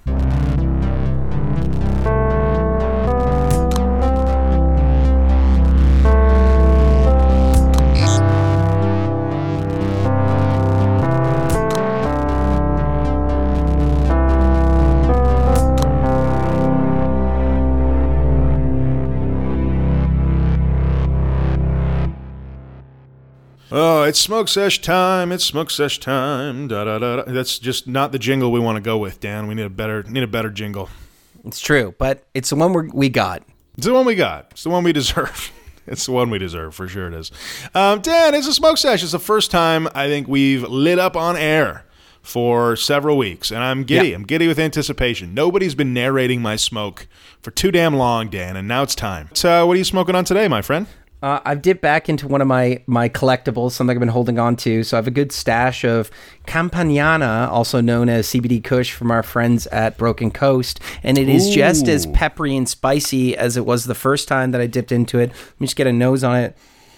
Oh, yeah, caryophyllene like the devil in there. A little bit of mycerine on the backbone.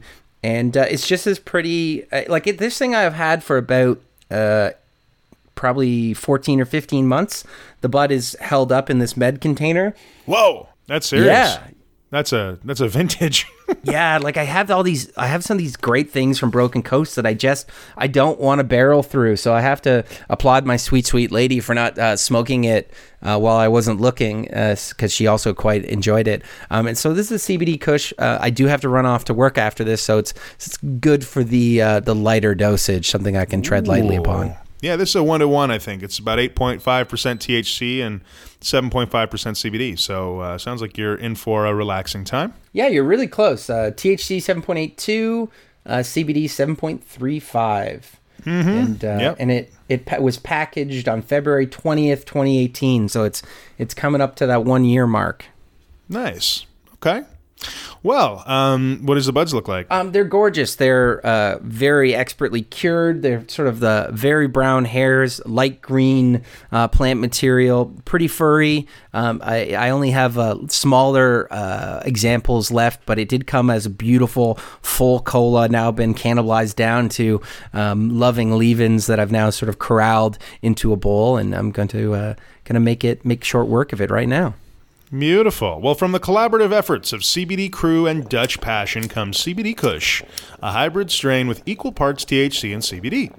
Bred from Candy Kush and an unnamed high CBD variety, CBD Kush typically tests even in both THC and CBD, which may benefit consumers with a low tolerance or those treating conditions such as pain, inflammation, or anxiety. Its psychoactive effects are subtle, offering a tame experience that eases the muscles into relaxation without too much mental cloudiness, which sounds pretty appropriate for going to work, Dan. So she was spicy but not burny. A little bit of pine and wood on the back end, but it's quite gentle. Nice. Yeah, this is one of those strains on Leafly that actually has not been categorized yet, so they've not categorized the terpenes as of yet. And it's so funny because it's like, yeah, it's telling me it's a hybrid, but right now this feels like an incomplete entry. But this is exactly as much information as we would have had before, right? So it's neat to see. I really want to see what the terpene makeup is. And again, if you haven't checked out the flowers on Leafly, please do that. I'm smoking on a little Lemon Riot by Sundial. And Lemon Riot is a Rascal OG that's being grown by, of course, Sundial Cannabis up here in Canada. They're based out of Alberta, actually. And I'm actually enjoying it out of my Argo today, my Arizer Go, and so I've got a nice little bowl packed. These are actually really variegated looking. There's your word of the day, variegated, Dan. It's some light green and some dark green foliage in there. Not super trichomy. There's not like a thick frosting on this guy. Hairs are kind of small and minimal. It's little prickly orange hairs.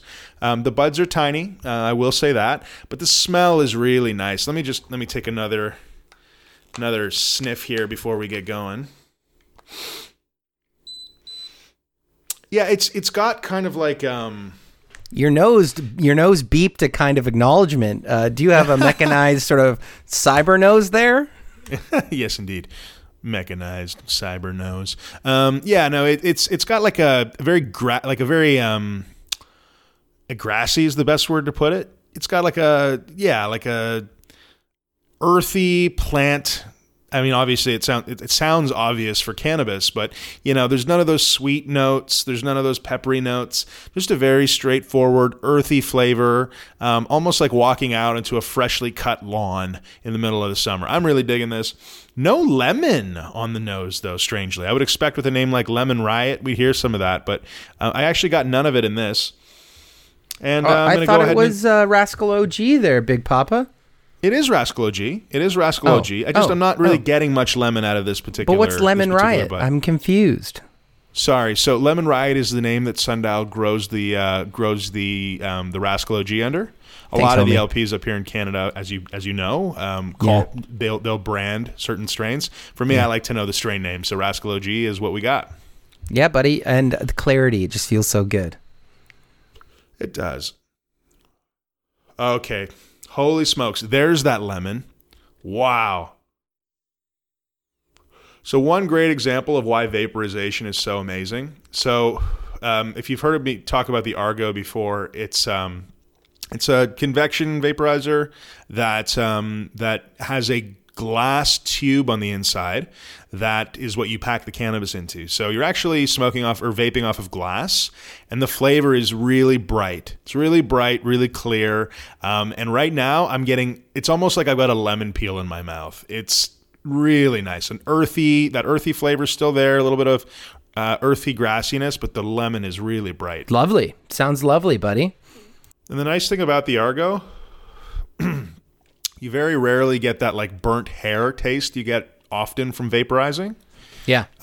That's one of the things that drives me nuts when the whole house just smells like someone lit their arm hair on fire. Yeah, it's not getting even a lick of it out of this Lemon Riot. Beautiful. You want to let us know what the Rascal OG profile is? Yes, sir. Short and sweet, Rascal OG was bred by Cali Connection by crossing OG Kush and SFV OG Kush. Rascal smells of lemon and pine with a musty and grassy taste, with dense, light, and dark green colored buds. Just wait there to suck your own backbone. This sticky strain is soft when broken apart, with dark green colored buds. And Terror Signal says, this is not really a nighttime strain. I kept trying to take this to bed or in the middle of the night because I have trouble sleeping. I am more of a focused body high. It kept me awake with my mind spinning. Great. Yeah. Great. No, I actually knew this about Lemon Riot. It's one of those strains, to be honest, it's one of those strains that, I mean, it's 10 p.m. right now, so it's maybe a little later than I'd normally consume. But it's one of those strains that I like to enjoy at around 8:30. So I get home from work. I unfortunately am unable to smoke at work, and I can't smoke in work. It's just, I don't know, my body doesn't do it well. But I get home at night, and I don't want to pass out. You know, I don't want to hit that Granddaddy Purple. I don't want to even go for that Blue Dream. So the Lemon Riot, the Rascal OG at 8:30, 8 o'clock will keep me awake for a solid 2.5, 3 hours at like full attention. And then I will get that, that nice comfortable burnout. It's not like a couch lock. It's not like can't keep my eyes open, but my body will just relax into tiredness, and I'll have no problem sleeping. So it's a really nice mid-evening strain. But yeah, this might be a little bit late, Dan. I might be due for a late night here. We shall see. You can always choke yourself with a belt. Yeah, well. But I mean, how would that be any different, right? Yeah, not much. How's It's just a calm night at home with the wife. how's the CBD Kush hitting it? It's in the face, which is interesting. I wasn't expecting it to be sort of face high, but it's just like a warm sort of gel has been moved across my face. Maybe it's got a little vitamin C. Maybe it's got a little bit of self-tanner, and who knows? But that's kind of what it feels like. I've elevated sort of a gaseous feeling across the face area, especially in the top of the forehead. We all know about the Strain headband, and it's got a little bit of a headband feel there. Nice. Yeah, feels like I've been in the sun for 45 minutes, perhaps. Yeah. It's right in the forehead. That's pretty neat, man. I mean, it's that balanced strain, so I imagine I find all of the balanced strains, those high CBD strains, really leave me with like a smirchy feeling in my gut. Yeah, just like I feel like I'm a marshmallow a little bit. Right. I kind of like it. It's nice sometimes, especially if you're sinking into a couch. Yeah. Yeah. Mine is really apparent right at the top of my neck. So I feel like some of my neck tension kind of melting away a bit, which is nice. But it's true. This is a strain for word of the day number 2, a little alacrity. Very clear-headed, creative thinking, but really more energetic thinking. Like sometimes on Blue Dream, there's a little bit more creativity that comes in and you'll go down a rabbit hole thinking about whatever, a book or a piece of media that you've been digesting. But this one is like, I feel like I want to do some tasks, man. Get me a spreadsheet. Let's get that going.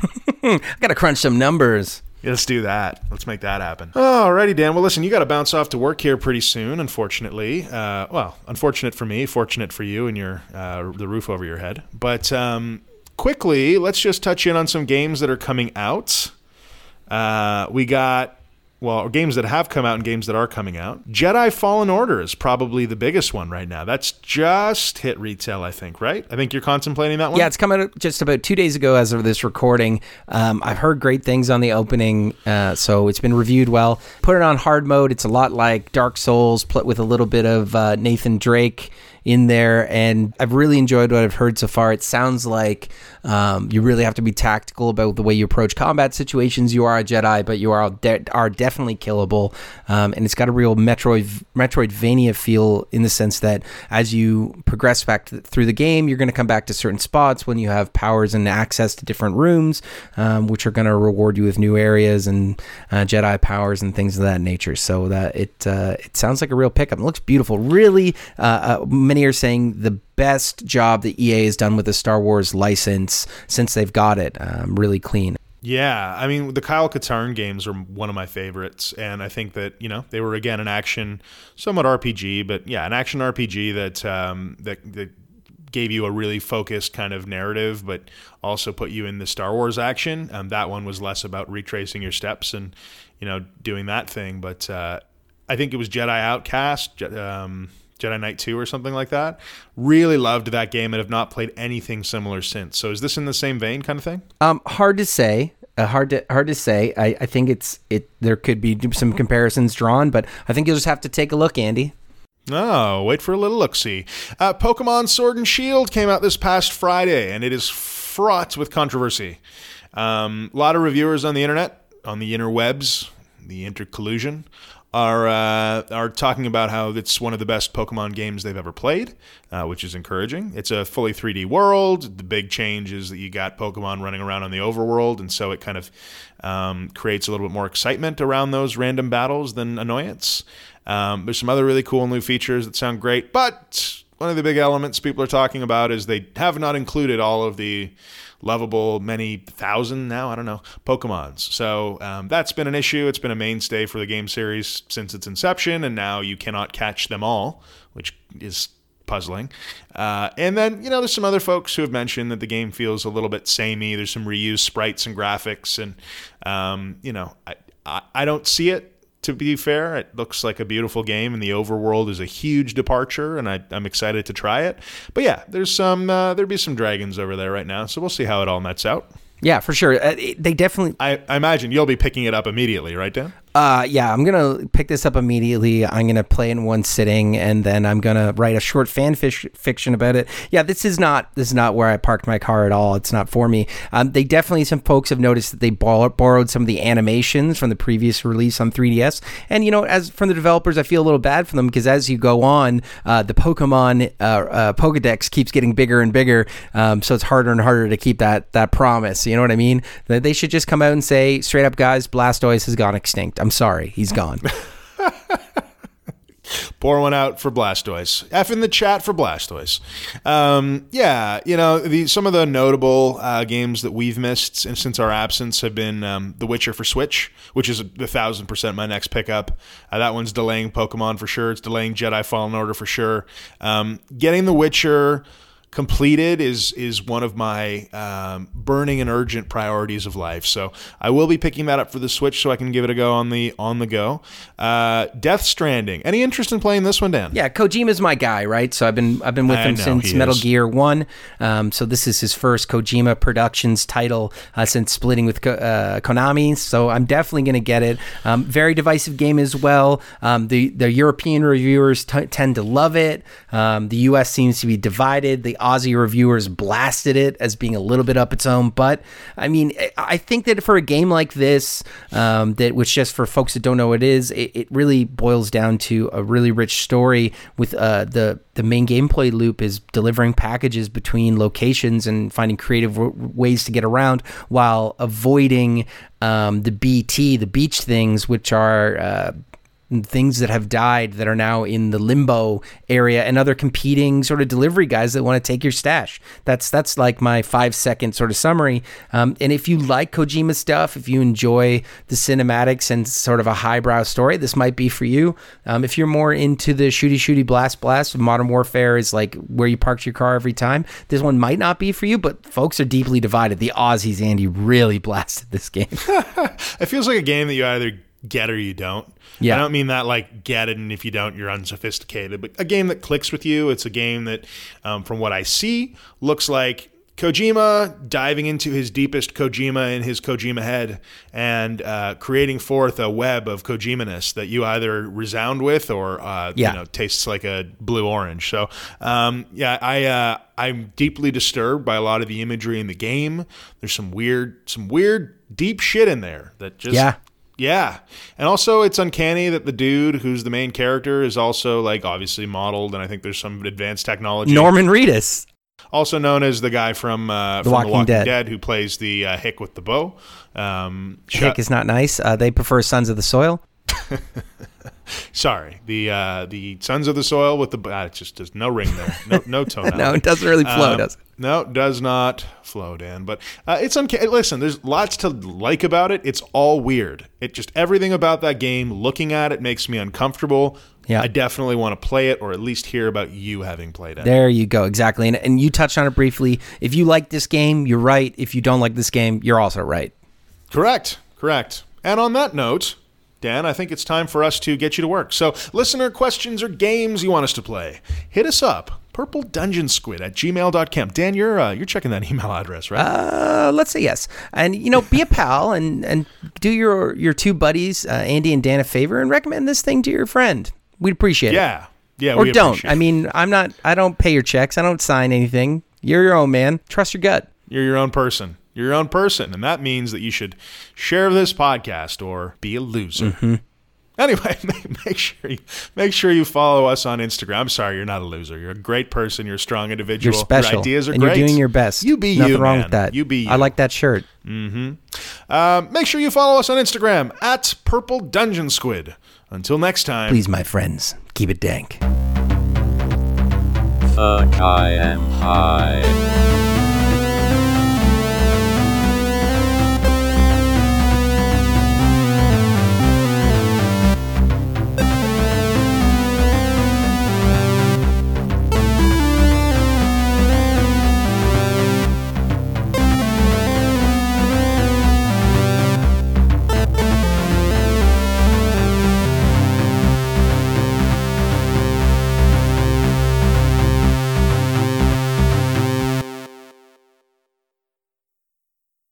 It is Cariophile. No, it's caryophyllene, 100%. Says who? Says Leafly in their guide to how to pronounce strain or how to pronounce terpenes. Caryophyllene. I think they're wrong. And I don't think Leafly's wrong on how to pronounce the terpene. Leafly versus Dan on weed terpenes. It's not me. How to pronounce caryophyllene. Let's find out. And YouTube. Caryophyllene. Boom! You don't get to... I win, or... I guess so. One Just- sec. How to just say say it. caryophyllene? If it said your thing, you wouldn't be searching again, would you? I'm the Googler.